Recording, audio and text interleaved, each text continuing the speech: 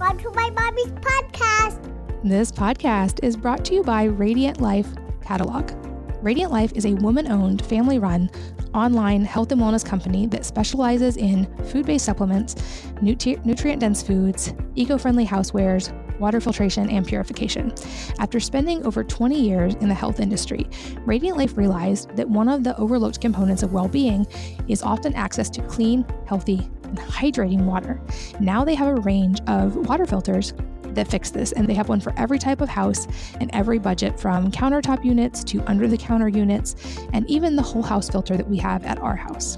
Their systems are crafted with a focus on health and wellness, so they improve the taste and the smell of water, but more importantly, they remove a wide range of potentially harmful contaminants.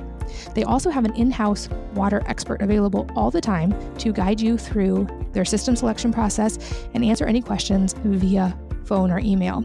Their systems are also designed and built in the USA and really high quality. So you can learn more and see all the options and connect with the water expert if you need to by going to radiantlife.com/wellness mama. So radiantlife.com/wellness mama. And I locked in a special discount just for you guys. They almost never give discounts, but you can save $200 on a whole house or a 14-stage water system by using the code WMPodcast.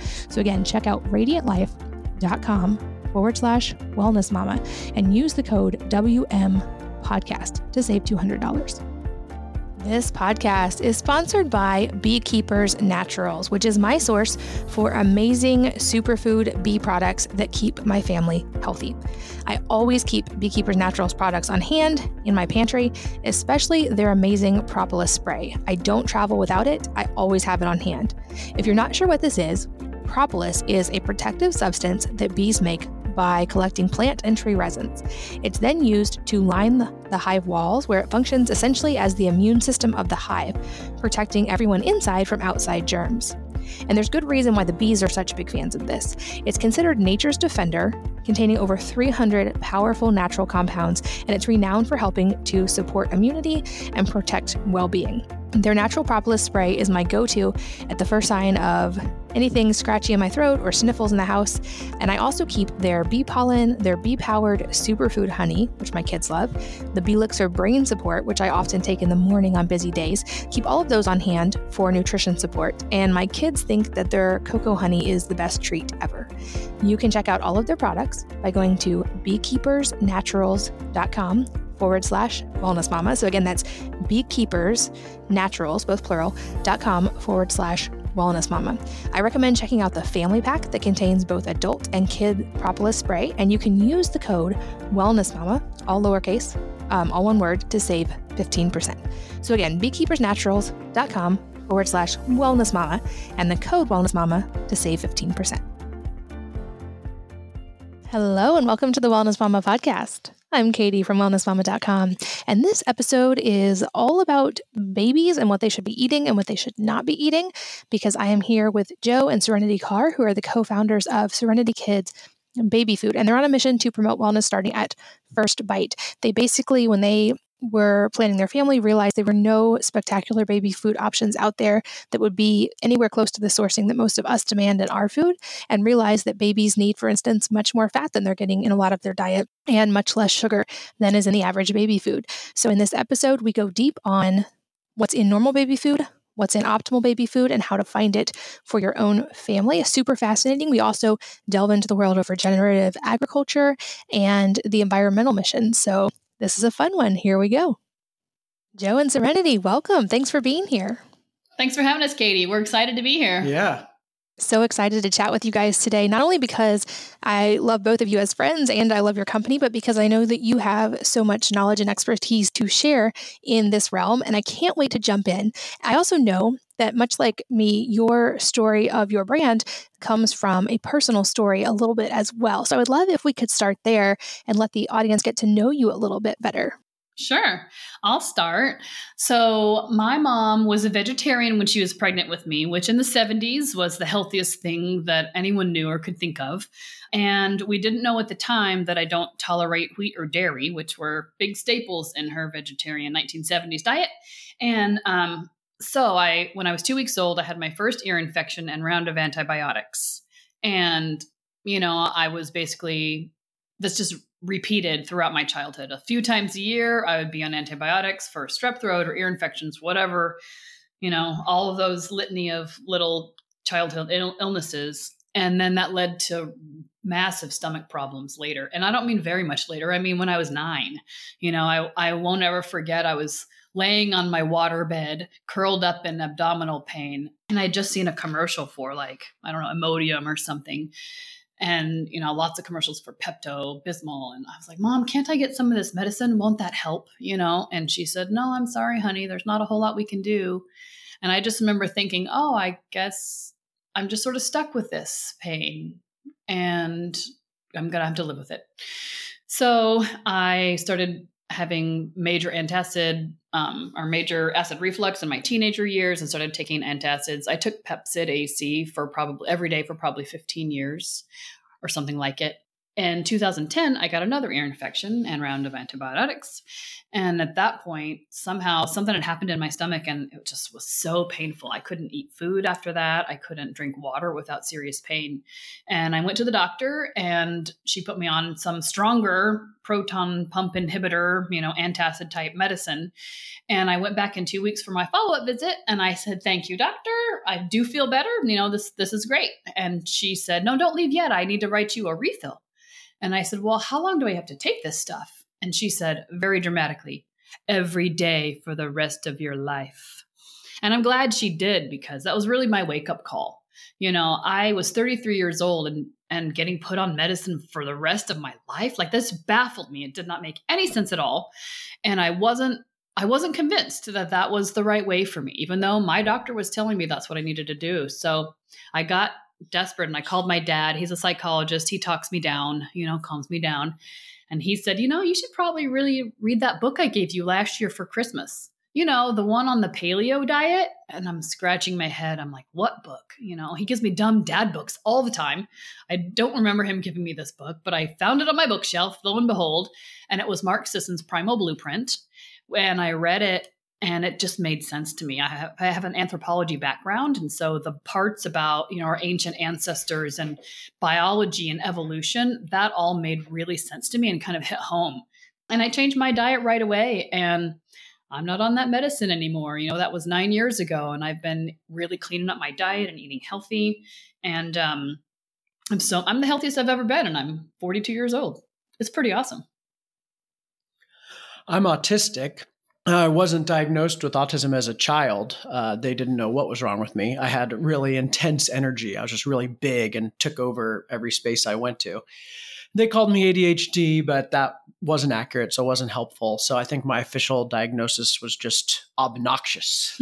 Right. And my mom discovered the performing arts, that theater and dance and music was my outlet. That huge energy was great on stage, but very difficult off stage. So became a professional child actor and did a lot of performing, but really difficult social problems and also a lot of physical problems. I had a lot of food sensitivities we didn't know about. I was overweight. I had stomach pain all the time, obviously tons of behavioral issues. And so on my path for self-development, I wasn't diagnosed with autism until college. So I really learned on my own how to become better and how to take feedback and implement that. And discovered also that the way I ate affected it. So I had tried all kinds of different diets. I was vegetarian. I tried vegan. I was on the GAPS diet. I did candida cleanses and discovered that I really didn't need grains, that meat and veggies was a pretty good diet for me, but hadn't really gone all the way. And then I met Serenity and she introduced me to the paleo diet, fell in love with her and paleo at the same time. And, that lifestyle's really changed it's lowered my anxiety. It's really helped me focus better. My digestion issues are gone, and was really impactful. Yep. And then in 2016, we were at Paleo FX, which is a local conference here in Austin for the paleo community and really kind of whole foods community. And we started talking about starting a family someday. I've always wanted kids. I drew pictures of my future children when I was 5. I still have them. Brittany and Jason. Little Brittany and Jason were my daughter and son I drew pictures of that I predicted I would have. And I've always wanted kids. And so as soon as Serenity and I got serious, it was like, let's make a baby. Yep. So I was a little more nervous, but I was on board. So I started getting all fuzzy and maternal at Paleo FX. And I'm like, Joe, let's go find the baby stuff. What was out there for babies here in the health food space? And we found exactly zero. Nothing was there. And I went up to the head of Paleo FX and I said, hey, Michelle, where's the baby stuff? And she said, I ask myself that same question every year. So I thought, okay, well, we'll just make our own baby food. But Joe was in the process of reinventing himself as an entrepreneur. He had just left his startup company he was working for, and he came back from a workshop he went to, and he said, we've got to do this baby food business. This meets all these criteria. We can get support. There's a white space, because really there was nothing on the grocery store shelf or even purchasable online that met my nutrition standards. There was one company that had some frozen stuff from Alaska, but it was extremely expensive. And, frozen stuff just isn't as convenient. And so it had a lot of grains mixed in with it too. You're right. I forgot there were a lot of so grains. I mean, I was determined for a better work-life balance. I have a big mission. I want to change the world. I want to change the world for kids. But I was working 90-hour weeks with startups trying to make change, and was like, I can't have a baby and have this lifestyle. There's got to be a better way. So I read Tim Ferriss's 4-Hour Work Week, and he opened my mind to the idea of a product that you could, instead of doing services hour for hour, you can create a product that makes a bigger impact and also doesn't take as much of your time once you get it rolling. So I was looking for an empty space in the market and discovered that there was a lack of paleo baby food. And so we initially had the idea of maybe making specifically a paleo product that was marketed to the paleo community. But then Serenity learned more about infant nutrition. Yeah. So that summer of 2016, I was a little embarrassed. I mean, I didn't know what babies should be eating. I had been on this health food journey and eating whole foods for 6 years, but I didn't know if babies were supposed to eat the same thing, like meats and veggies. And I wasn't sure. Maybe they should eat rice cereal like I did when I was a baby.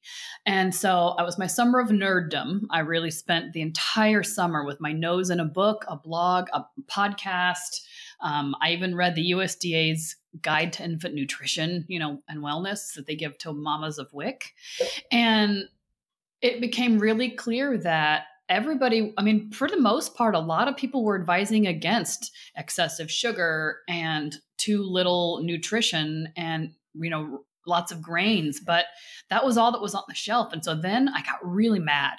The USDA basically said fat is the most important thing, that babies need 30 grams of fat a day, which is a huge amount of fat. They said that animal products are key sources of nutrition. They absolutely recommend animal products being introduced very early.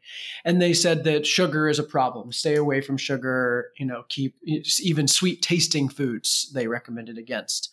But then we went to the baby food aisle, and it was the polar opposite of what babies actually need. It had no fat. It was all sugary fruits. There was almost no meat. In fact, specifically, we did a study of all 246 organic baby food pouches that were currently on the market at the time, put them all into a big spreadsheet.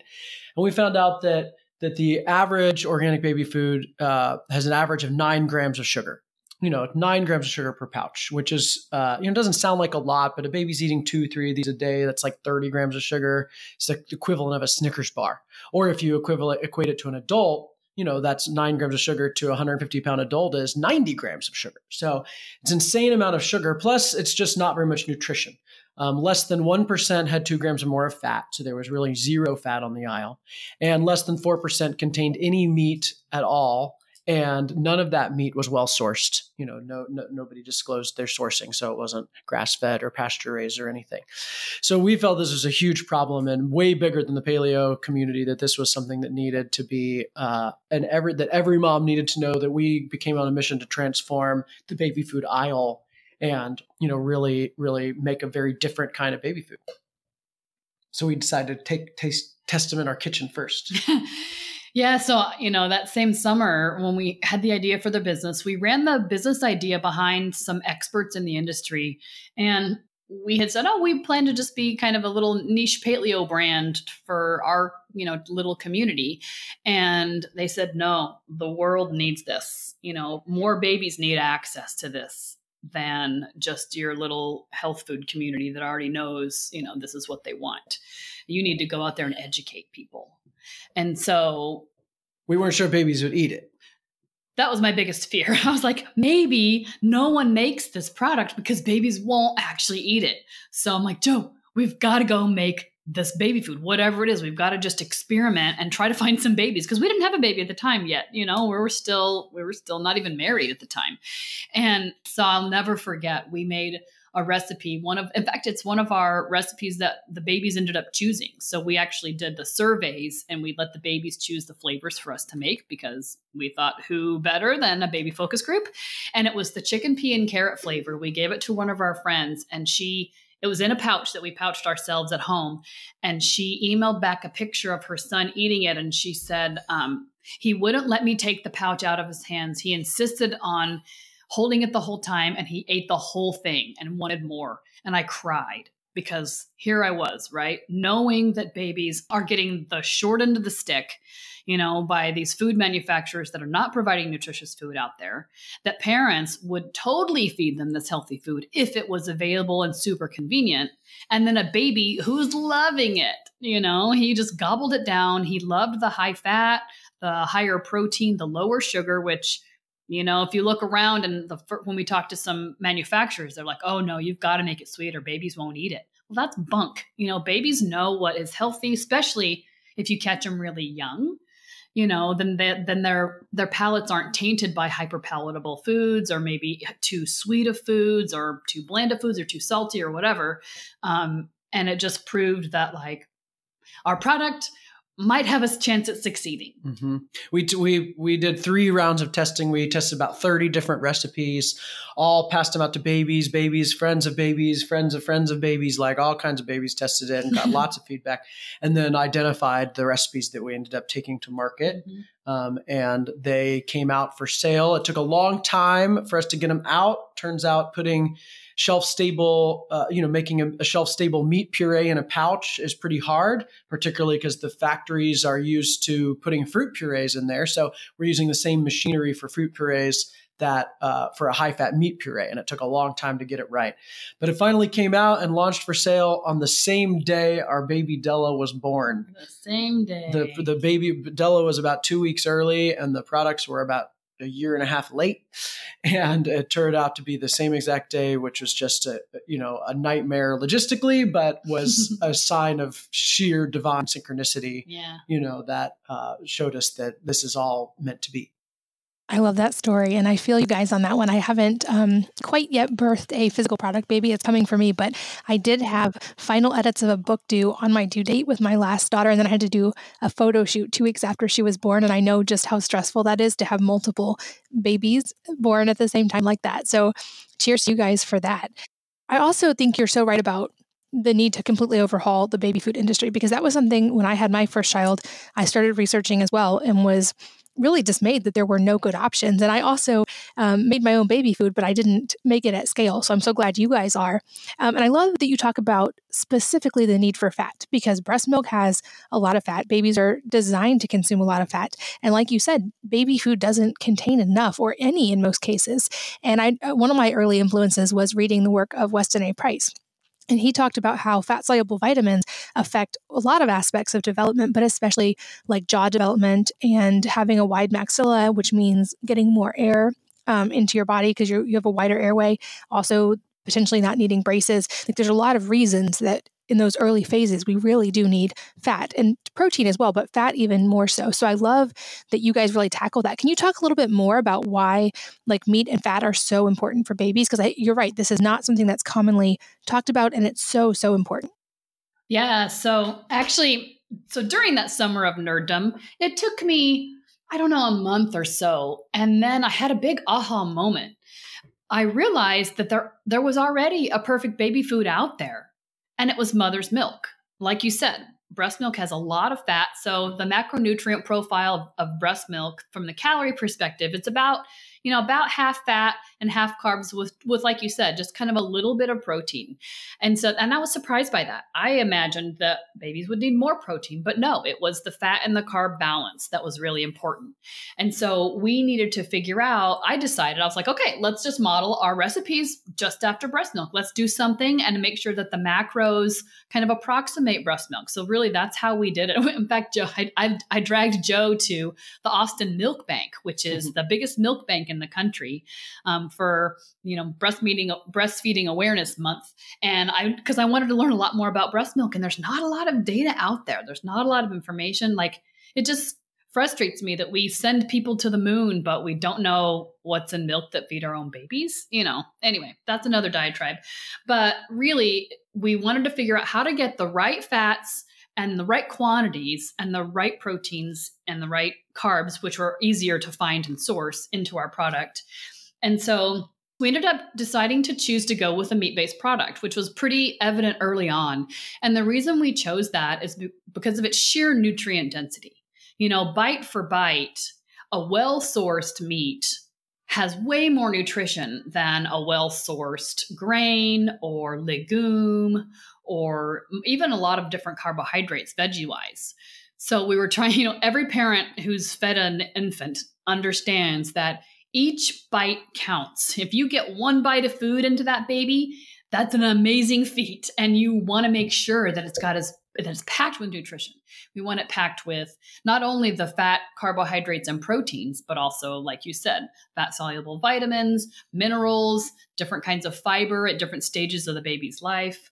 And we really want to make sure that, we can pack as much nutrition in there. So the issue was that we wanted to make sure that our meat was the best meat possible. And by that, I mean the most nutritious. And so we started looking around for suppliers of what is the most nutritious meat. So it's pasture-raised meats raised outside, free range for poultry, grass-fed, grass-finished for cattle.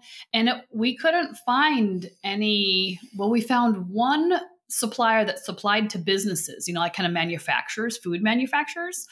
But the rest of them, there was no supply chain for this kind of product that we were looking for. And I suspect that's why no one else is really doing this. So we had to work with individual farmers and talk to them about how they raise their animals and, how they catch the fish, and really find out the best way to source those products. Yeah. The science is quite clear on the nutrient density of meat. Particularly grass-fed beef has been studied immensely to prove how much more vitamins, minerals, omega-3 to omega-9 ratios, amino acid profiles. In every respect, grass-fed beef is superior, by a long shot to conventional raised beef. They've proven it's true for pasture-raised pork and pasture-raised chickens as well. So that's really clear. The science is clear that babies can digest meat, that there's no reason to wait to give babies meat. Breast milk is an animal product. It's from a woman. And so other animal products are very natural first foods. Even pediatricians will agree that animal products are important. For some reason, the Pediatric Association still recommends fortified rice cereal as a first food, even though they'll say that. And then you say, well, is it meat an important food? And they're like, sure. So nobody disagrees that meat is good for babies, that they have all your digestive systems uniquely suited for it, and that pasture-raised meat is clearly superior nutritionally, and that was like, if we were looking at a nutrient dense product, that's what babies should be eating, is really well-fed animals will make well-fed babies. And specific nutrients we're talking about were zinc and then iron. People talk a lot about iron from a first foods perspective. And so when you're looking at grass-fed beef, it has just a huge amount of the heme iron that is easily digestible. It doesn't constipate like a supplement might, or even a fortified food. So getting your vitamins and nutrients from real food sources is superior almost all of the time to finding it in a supplement form. And so we wanted to really make sure that we provided those options for parents because they weren't out there before. Yeah. And we weren't the only, it wasn't totally new to put meat in baby food. Gerber had plenty of, they call them mystery meat baby foods that are like, the like jar of Svenny sausages or these like weird beef and gravy, but they were really gross. Yeah. So, during our R&D process, I bought everything that was out there, right? We wanted to taste it all, check the consistency, see what it was like. And I'll never forget on the shelf, it stayed there for a long time. And it was Gerber's ham and gravy, this little tiny pink jar. And we were getting ready to do an R&D run for our second set of flavors that we launched. And so I thought, okay, today's the day, right? Today's the day. We're going to try it. So I opened up this little jar of Gerber ham and gravy and was knocked back by the intense smell. It smelled, very strongly. And I thought I was trying to give it the benefit of the doubt, but I think kind of bad. And then not 30 seconds later, but one of our housemates came into the kitchen. We were living in community at the time. And one of our housemates was a 12-year-old boy. And he walked into the kitchen and he goes, "Ugh, who farted? That smells terrible." And I just laughed because he was kind of right. It smelled pretty bad. And I thought, well, I don't think I can try it, but Joe, he'll taste anything. He's eaten all the baby foods. He'll taste meat to see if it's gone bad. He'll taste anything. And he refused. Even I wouldn't eat it. He would not even try it. It was pretty gross. So, and we tried the organic, there was a handful of organic meat baby foods as well. Like I said, about 4% of the organic brands had meat, but every single one of them combined it with grains or legumes. Like they never just did a straight meat or a meat and veggie mixture. They always add in the grains. And then, they can't add very much salt due to the salt limitations. So if you think of like mixing meat with rice with no salt, like it's going to be bland. And then no fat. Like it wasn't a high fat meat. It was just like protein and carbs basically, which just tasted really bad. So we were really all about it tasting good and choosing a meat veggie combination that would taste good to both to the mom who's going to taste it and, affects how the kid likes it or not, but also to help babies' palates develop to enjoy the taste of vegetables, to enjoy the taste of meat, to meat veggie combinations, which is what we eat. And, Serenity's culinary background of having just been paleo for 6 years, figuring out how to be a foodie and paleo, she got really good at those kinds of recipe development. I love that story. And I love that you guys are so careful about this sourcing because those of us in the real food world, we're very careful about that as adults. But you're right, this is not something that's often considered in the baby food world. And it's even more important, like you mentioned in the beginning, based on their size and the percentage of what they're consuming compared to what it would be like if we consumed it. And I know that this is something that you guys have put a lot of time and detail and effort into getting really dialed in. So let's talk about that. Let's talk about where these meats are sourced from and basically the criteria that you guys have for making sure that you're getting the top quality to these babies. Sure. Yeah. Social justice and environmentalism are like one of my autistic obsessions. Like I'm just very passionate. Pains me to create waste. And I was even a vegetarian and vegan for 4 years because I, believed at the time that was like good for the environment and good for animals and so forth. So I'm very passionate about this.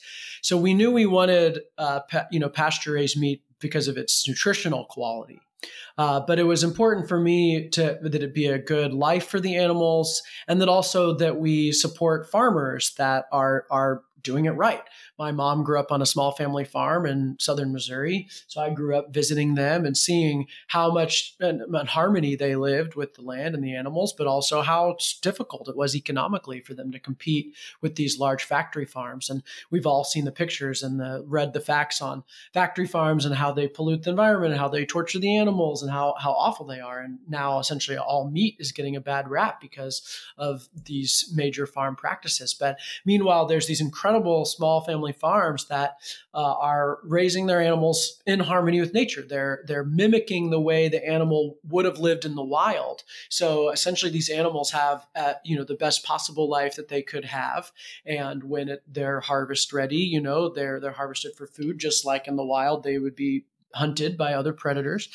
The nutrition is superior and the lifestyle is important to support. And so we made a commitment very early on to source our meat from small family farms that are, that we can know people's names, we can visit, that talk to the animals every day. We met their kids and their kids are helping raise these animals. Like, it just felt so right to have the integrity of the meat in our pouches that we're making babies healthier with also be, making farmers healthier and making animals healthier and ultimately making the planet healthier. We learned about the regenerative agricultural movement that these farmers are practicing, where they're regenerating the soil with the way they raise their animals. It's not just sustainable, do no harm. It's like regenerative. It's year by year, their soil is improving. The water runoff is less.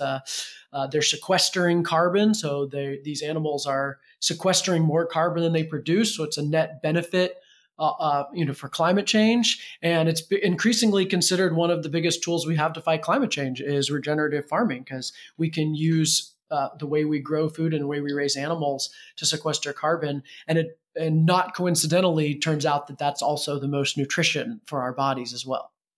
And for me, I didn't know what the big deal about sequestering carbon was. So just for anyone who was in my position when we started down this journey.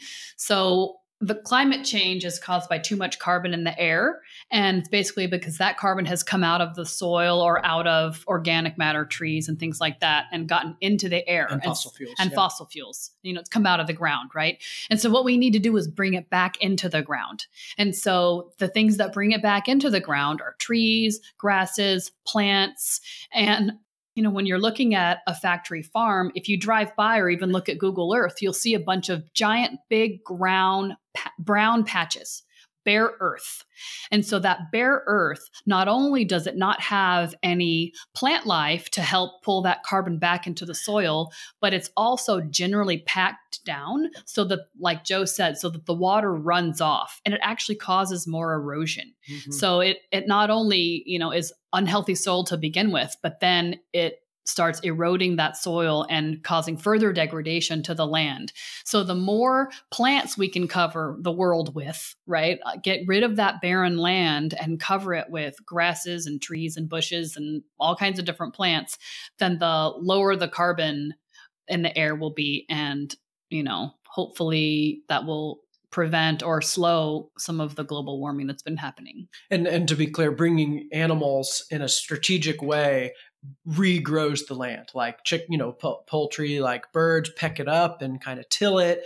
Ruminants eat any of the weeds that are shading out growth and leave behind manure. Foragers like pigs, root up the earth and move it around and encourage microbes. So animals have a key role in turning deserts into grasslands if done right. Just as they do in nature. And so that's what the regenerative farming movement's doing. So we're really excited to be supporting these farmers that are using these practices. And if for anyone who's interested in learning more, there's a famous TED Talk by Alan Savory of the Savory Institute. And he talks about how he kind of came up with this method and has been grasslandifying, hectares, just acres, millions of acres in Africa. Yeah. And, where he had accidentally contributed to desertification in the past. So they can check that out. Yeah.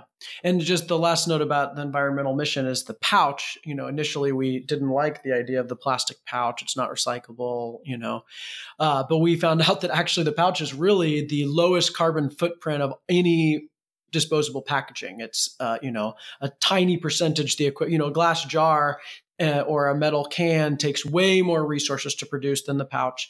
Plus, it takes up a lot more space in the landfill when it's thrown away, and about only 1 in 5 recyclable items is actually recycled in this country. And they require a lot less fuel to transport it. It takes 26 trucks to transport 1 million jars, and it takes you can transport 1 million empty pouches on one truck. So much lower carbon footprint for the pouch. Plus, we partner with TerraCycle to recycle our pouches. So they're not recyclable in traditional programs, but people can mail them in for free to TerraCycle, and they grind them up and make flower pots and park benches and such. And we are having parents participate in that. That's something that our company pays for. So we know how much of it is happening. And we're getting, 50 parents a month or something that are submitting their pouches in for recycling. And we're hoping to increase that number. That's amazing. And I love that you guys talk about the regenerative agriculture aspect so much, because I think that's a topic that can get so polarizing. And of course, there are people with all kinds of differing views on what is the best dietary philosophy. But we do know from the science, like you guys said, that babies do need fats and proteins, and especially even saturated fats. Like, this is well documented. And so we also know, for instance, I don't think anybody's arguing for the benefits of, feedlot factory farming at all. No, we all agree on that that's not good for the animals and it's not good for the planet. And I love that you guys are making it part of your mission to both educate and to make buying decisions based on regenerative agriculture that has documented ways that it's helping the planet. And we know also that these beneficial ingredients are helping our babies. And I love that just like dual purpose mission. So I'm curious, what is the long-term, big lofty goal for you guys? What do you hope to accomplish over the long term with Serenity Kids? Yeah, so our kind of product strategy is to grow our product line with baby Della. So she was born, the day we launched for sale with our first 2 flavors. And now we have 8 flavors on the market. In 2 weeks, we'll have 10. Our bison and turkey flavors are launching in 2 weeks. And so we are expanding our pouch line. And then we're also going to start experimenting with some different baby finger foods, because basically I'm looking at what I'm buying to feed Della from other baby food companies, and there's some foods out there that some formats really that I would like to be able to start offering. And so really what I'm trying to do is healthify or, make more nutrient dense options for a lot of the baby foods that are out there now, different kinds of options. And then we really have a very strong desire to get into the children's food market. Because as you know, as a mom, you know that the foods that you can buy out there for kids, it's like chicken nuggets and mac and cheese. And that's not what I want to, feed my kid for the most part. I mean, maybe on occasion, but not very often. She hasn't eaten any of those things yet. So, we are really looking forward to working with manufacturers that they may not get it necessarily from a nutritional philosophy, but they can see the dollar signs, right? Parents want this stuff. They're desperate for healthier food to feed their kids. If you look around, there's actually a lot of innovation happening in the kids' food space. It just doesn't always work for whatever reason, whether they're not great business people or it tastes bad or the packaging wasn't right, every consumer packaged goods company doesn't succeed. And so we are determined to be one of the ones that is going to. We're doing really well so far and have no reason to see that changing. And so, I'd really like to expand the market to be with older kids. And then, someone asked me yesterday, how do you feel about foods for the elderly? And I'm like, man, I go to my grandma's house and I see that she drinks those Ensure drinks, which if you look at the number 1 ingredient, it's corn syrup. Like, it just makes my blood boil. Like, my grandma is 90 years old. She doesn't need to be eating, trash. It's basically, it's food, industrial food waste. She doesn't need to be eating that. It just makes me so upset. So, at some point, possibly other adult options, or who knows? Yeah, our stated mission is to make children healthier by offering nutrient dense foods that taste great to kids and are convenient for parents. And there's just really nobody doing all 3 of those things. Like sometimes they're nutrient dense, but they don't taste good, or maybe they taste good, but they're hard to prepare. But if we can make it easier for parents to feed their kids healthy, like that's the goal. And we want to define healthy as nutrient dense. And that's one thing a lot of food companies make mistake is they call organic mac and cheese, quote, healthy, because it doesn't have GMO ingredients, and that's organically grown, but there's no nutrition in it. It's rice flour and low grade dairy. So it's like not very much nutrition in there. So we want to really, and it turns out, really good meat and high fat and quality vegetables taste better too. They actually, if you skip the grains, you don't need the sugar if you've got the fat. And so we're really excited about finding a way to make it all taste good so kids genuinely like it, but is also convenient. You guys are so right. I think we need to change the entire conversation around baby food and kids food. And I think of that every time I take my kids out to eat because, like you said, I don't buy the kid options in my house. We make food from scratch in our house.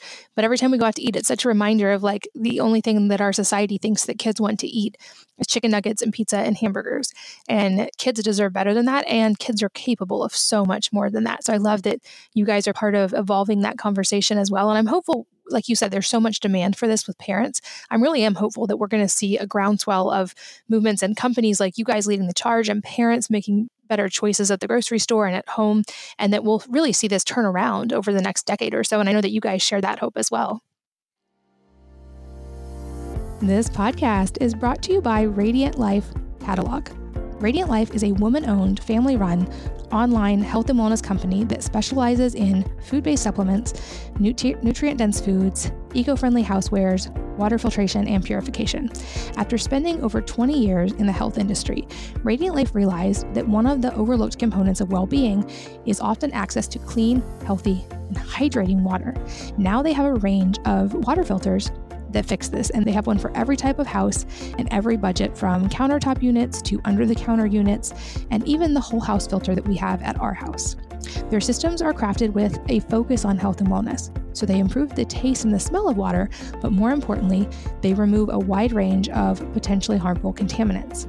They also have an in-house water expert available all the time to guide you through their system selection process and answer any questions via phone or email. Their systems are also designed and built in the USA and really high quality. So you can learn more and see all the options and connect with the water expert if you need to by going to radiantlife.com/wellnessmama. So radiantlife.com/wellnessmama. And I locked in a special discount just for you guys. They almost never give discounts, but you can save $200 on a whole house or a 14-stage water system by using the code WMPodcast. So again, check out radiantlife.com/wellnessmama and use the code WMPodcast to save $200. This podcast is sponsored by Beekeepers Naturals, which is my source for amazing superfood bee products that keep my family healthy. I always keep Beekeepers Naturals products on hand in my pantry, especially their amazing propolis spray. I don't travel without it. I always have it on hand. If you're not sure what this is, propolis is a protective substance that bees make by collecting plant and tree resins. It's then used to line the hive walls, where it functions essentially as the immune system of the hive, protecting everyone inside from outside germs. And there's good reason why the bees are such big fans of this. It's considered nature's defender, containing over 300 powerful natural compounds, and it's renowned for helping to support immunity and protect well-being. Their natural propolis spray is my go-to at the first sign of anything scratchy in my throat or sniffles in the house. And I also keep their bee pollen, their bee-powered superfood honey, which my kids love, the Bee Elixir brain support, which I often take in the morning on busy days. Keep all of those on hand for nutrition support. And my kids think that their cocoa honey is the best treat ever. You can check out all of their products by going to beekeepersnaturals.com/wellnessmama. So again, that's beekeepersnaturals, both plural, .com/wellnessmama. I recommend checking out the family pack that contains both adult and kid propolis spray, and you can use the code wellnessmama, all lowercase, all one word, to save 15%. So again, beekeepersnaturals.com/wellnessmama and the code wellnessmama to save 15%. Also, I love to ask toward the end of interviews if there are any other things that people don't know or understand about your area of expertise and research, because knowing you guys and knowing how passionate you are about this, I would say that you are definitely in the top 1% of people who know anything about baby food and baby nutrition in this country. So are there any other misunderstandings or things people just don't seem to understand? Yeah, it's something that we couldn't really talk about at all before we had a baby who ate baby food, particularly our baby food, was what are the effects of on the family of a child who eats a super nutrient dense, low processed foods, low sugar, high vitamin, high fat diet, because there's not a lot of evidence out there yet. It's hard to do double blind studies on babies and feed them one a bunch of sugar and one, a bunch of liver and see how they live. And so now we can actually start talking about it. So our baby, Della, is 14 months old, and she has been sick once, maybe twice, actually. She has had 2 colds. For like 2 days. Yeah. She sleeps like a dream. I mean, it's spectacular. She has, so I'm going to go there. So her poop is amazing. We have an in-office nanny for her and another coworker's child. And she's been in the nursery industry for 2 years. She's had 1 and 2 year olds in her classroom, preschool. And she said, I thought that blowouts and constant illness were a part of childhood and a part of infancy. But these girls don't get sick, and their poop is so normal. It's easy, like the diaper changes are easy. And I thought, blowouts are normal, and it turns out they're not. So, looking at, I know that having children can be stressful for some people and families. I mean, it changes your whole life, right? And so we want to contribute in a way that makes the family more serene, as Serenity Kids would imply, right? When you've got a kid who's not having insulin spikes and sugar crashes as a result of eating a 90 gram of sugar breakfast, the equivalent of, then you don't have as many meltdowns, and you have nice naps, and you have a kid who's healthy and who is just playful and, inquisitive and curious like kids are. And they don't need to spend their time doing extra rest, recovering from illnesses, fighting things off. They get to spend their time like enjoying themselves and enjoying you. And, we have such a great family life, me, Joe, and Della, and we attribute part of it definitely to her nutrition, our nutrition. From a mental health perspective, there's a direct correlation to diet and mental health. And, that's one of the things that we're hoping to learn more and more about, and even possibly help start, a lot more awareness of the connection between diet and mental health. So many kids now are put on mood altering medications, and it just breaks my heart knowing that, if their parents had available foods and maybe had a little bit more knowledge of nutrient density, that kid might lead a happy, serene life. Yeah. The stats are quite scary. I mean, people think of our health food or organic food as maybe a luxury, or as like a thing to do and we can afford it, or like a premium product. But anybody like Serenity and I who've had health issues knows it's not an option. Like, we will be sick, we will be miserable. But the people who can get by, maybe. But babies, 1 in 5 kids is being diagnosed obese. Babies are being diagnosed obese as young as 18 months old. 1 in 9 will get diagnosed with diabetes at some point in their life. 1 in 8 will be given mood altering drugs for mental or behavioral emotional disorders while they're children, as a kid. And these are all stats from the CDC. And, so this is an urgent situation. And we know that sugar and food relate to all of those things, not to mention everything Serenity said about sleep and poop and immunity and mood. But sugar is a direct correlation, and healthy diet actually starts in infancy. There's a key thing called the flavor window, right when babies first start eating foods, where they form their palate preferences. And if you give them only these sugary fruits that are in, traditional baby foods, they're going to be tainted towards sugar, and they're not going to want to eat savory foods. A lot of parents talk about, my baby won't eat meat, my baby won't eat vegetables. There's like this anti-vegetable meme that kids don't like vegetables. And I don't think it's actually true. I think it's that they were taught to like sugar really early on from these sugary baby foods. And if we introduce savory foods, Adela will eat anything. Her favorite foods are olives. She loves like a brine olives. She'll eat an entire lime, like skin and all, like loves limes. Like liver broth is like, Serenity makes a beef bone broth, liver broth pure mixture that she just gulps down, like loves the taste of the liver broth. And, and it's setting her up for a lifetime of being able to eat healthy, instead of training kids to be sugar addicts from day one and then continuing feeding them more and more sugar. Yeah, I learned one little tip. I was on some one of those online courses, and I recorded a little lesson, and the woman suggested feeding her greens powder, like trying to feed your kids a little bit of greens powder to get them more acclimated to the bitter taste, because it's hard for babies to chew up a bunch of kale when you've only got 4 teeth or whatever. Mm-hmm. And so I'll never forget, I had her in the high chair, and I had my green powder out that I put in my smoothies, right? And I'm like, all right, Della, here you go. And I had a little bit on the end of a spoon, and I gave it to her, and she made she tasted it, and she smacked it around a little bit, and she looked around like, well, that's a different taste. And then she looked at me, and she reached for the spoon, and she wanted some more, and I just kept giving it to her, and she kept eating it. And I was like, what in the world? This is blowing my mind. Because I tasted it. It's bitter, so bitter, and I had such a hard time learning bitter tastes because I was a sugar addict as a kid.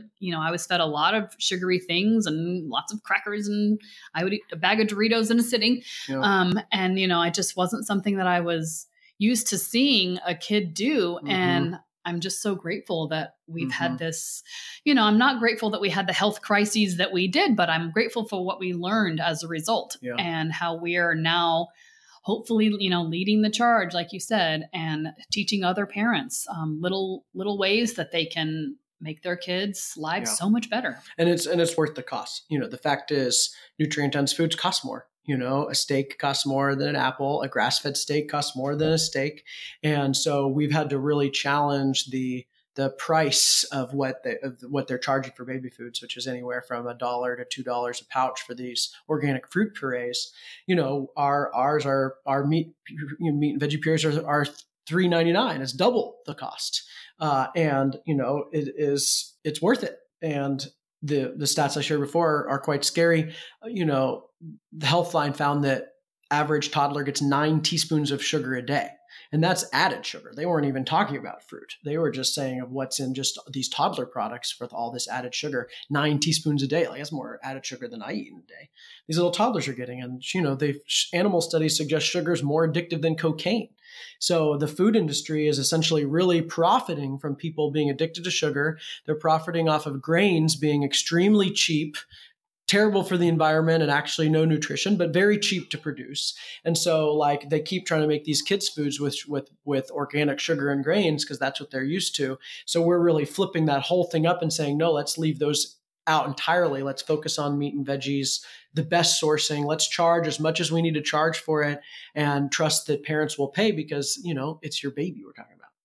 Exactly. And that's, people pay that much or more for kids' meals, in restaurants. So if you're willing to pay it. Or a latte. Yeah, exactly. Put it in that same amount for something that's really actually nutrient dense. Is this going to get them a lot farther in life? Real quick, I have a couple more questions for you guys, but where is Serenity Kids available? I know there will be links in the show notes, and I know your website and Thrive Market, but where can people find it? Yeah, we're in a lot of stores nationwide. We're in all Whole Foods nationwide. We're in a couple other big chains. In the Midwest, we're in Hy-Vee. We're in Harris Teeter and King's. On the East Coast, we're up in Stop and Shop in the Northeast. We're in lots of co-ops and independents.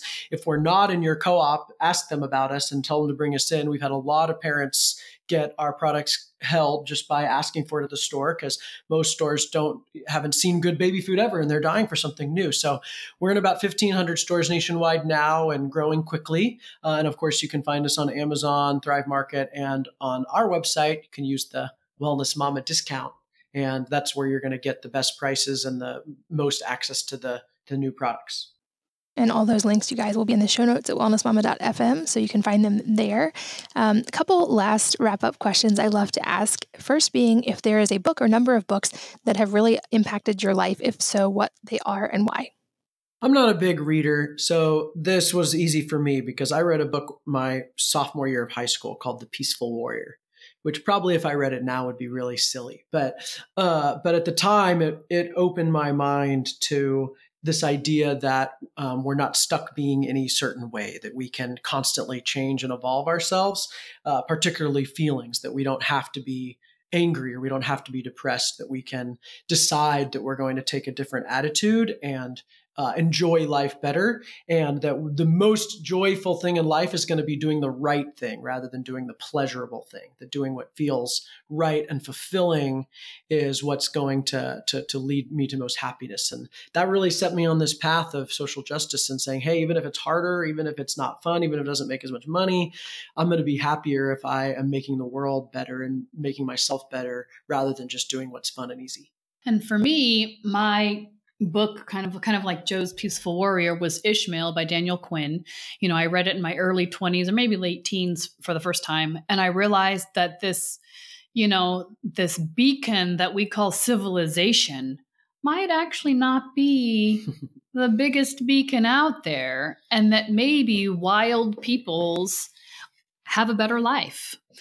And so that's one of them. And then for me, for this children's nutrition topic, the kind of foundation of my children's nutrition philosophy really came from the Nourishing Traditions book of baby and child care. That's one of the ones I read just cover to cover during my summer of nerddom, and realized so much about how Weston Price was, a pioneer in his field and really started talking about the dangers of processed foods and agricultural type byproducts really early on, in the 1920s. And we're just now starting to see the repercussions of that. It's a great resource. I love it. And lastly, any parting advice you want to leave with our listeners today can be related to baby food or something entirely separate. For me, it's about parenting, and it's something I've learned these last 14 months. And really, it's just about being gentle with yourself. All the podcasts and all the books and all the blogs, you're going to have high standards out there for, I should feed my baby, liver and bone broth and sweet potatoes every day. And, as a parent, you can't always do that. Even we don't always do that. I thought for sure I would at least make some of Della's own pureed baby food, but I haven't, I feed her Serenity Kids, and, it's, you just do the best you can with what you've got. You're doing a great job. In that vein, my advice would be that if there's one thing you do as a parent, it's avoid shame. Both shame to yourself, as Serenity is describing, nobody's perfect, but also shame to the kid. I had a lot of behavior challenges. I did a lot of things that adults didn't like. And I took on this idea that I'm bad and that I'm, fundamentally worthless and incapable. And that is going to take a lifetime to undo. And so obviously we need to redirect children's behavior, and we need to help them learn healthy behaviors and lifestyle. And we just have to be really careful that we never instill the message that there's anything wrong with them, that they're bad or that they're wrong in any way. And so to me, that's the most important thing, that no matter what you do as a parent, that you combat the shame that society puts on kids and avoid shaming them yourself. I absolutely love that. I say that to my kids often too, because I don't feel like that was something I was given early. I know my parents loved me, but that wasn't never really reinforced. And so I tell my kids all the time that I love them absolutely unconditionally, and there's literally nothing they could ever do that would change that. I just want to make sure they have that anchor. And I think you're so right, both of you. That's a perfect place to end. You guys are so easy to interview. That was amazing. I love both of you. I love what you're doing, and I'm so grateful to get to be part of this journey with you. Thank you for your time today. Yeah, thank you so much. This has been a blast. Thank you, Katie, for all you do and your 6 kids. And thanks to all of you for listening and sharing one of your most valuable resources, your time with all 3 of us today. We're so grateful that you did. And I hope that you will join me again on the next episode of the Wellness Mama podcast. If you're enjoying these interviews, would you please take 2 minutes to leave a rating or review on iTunes for me? Doing this helps more people to find the podcast, which means even more moms and families can benefit from the information. I really appreciate your time, and thanks as always for listening.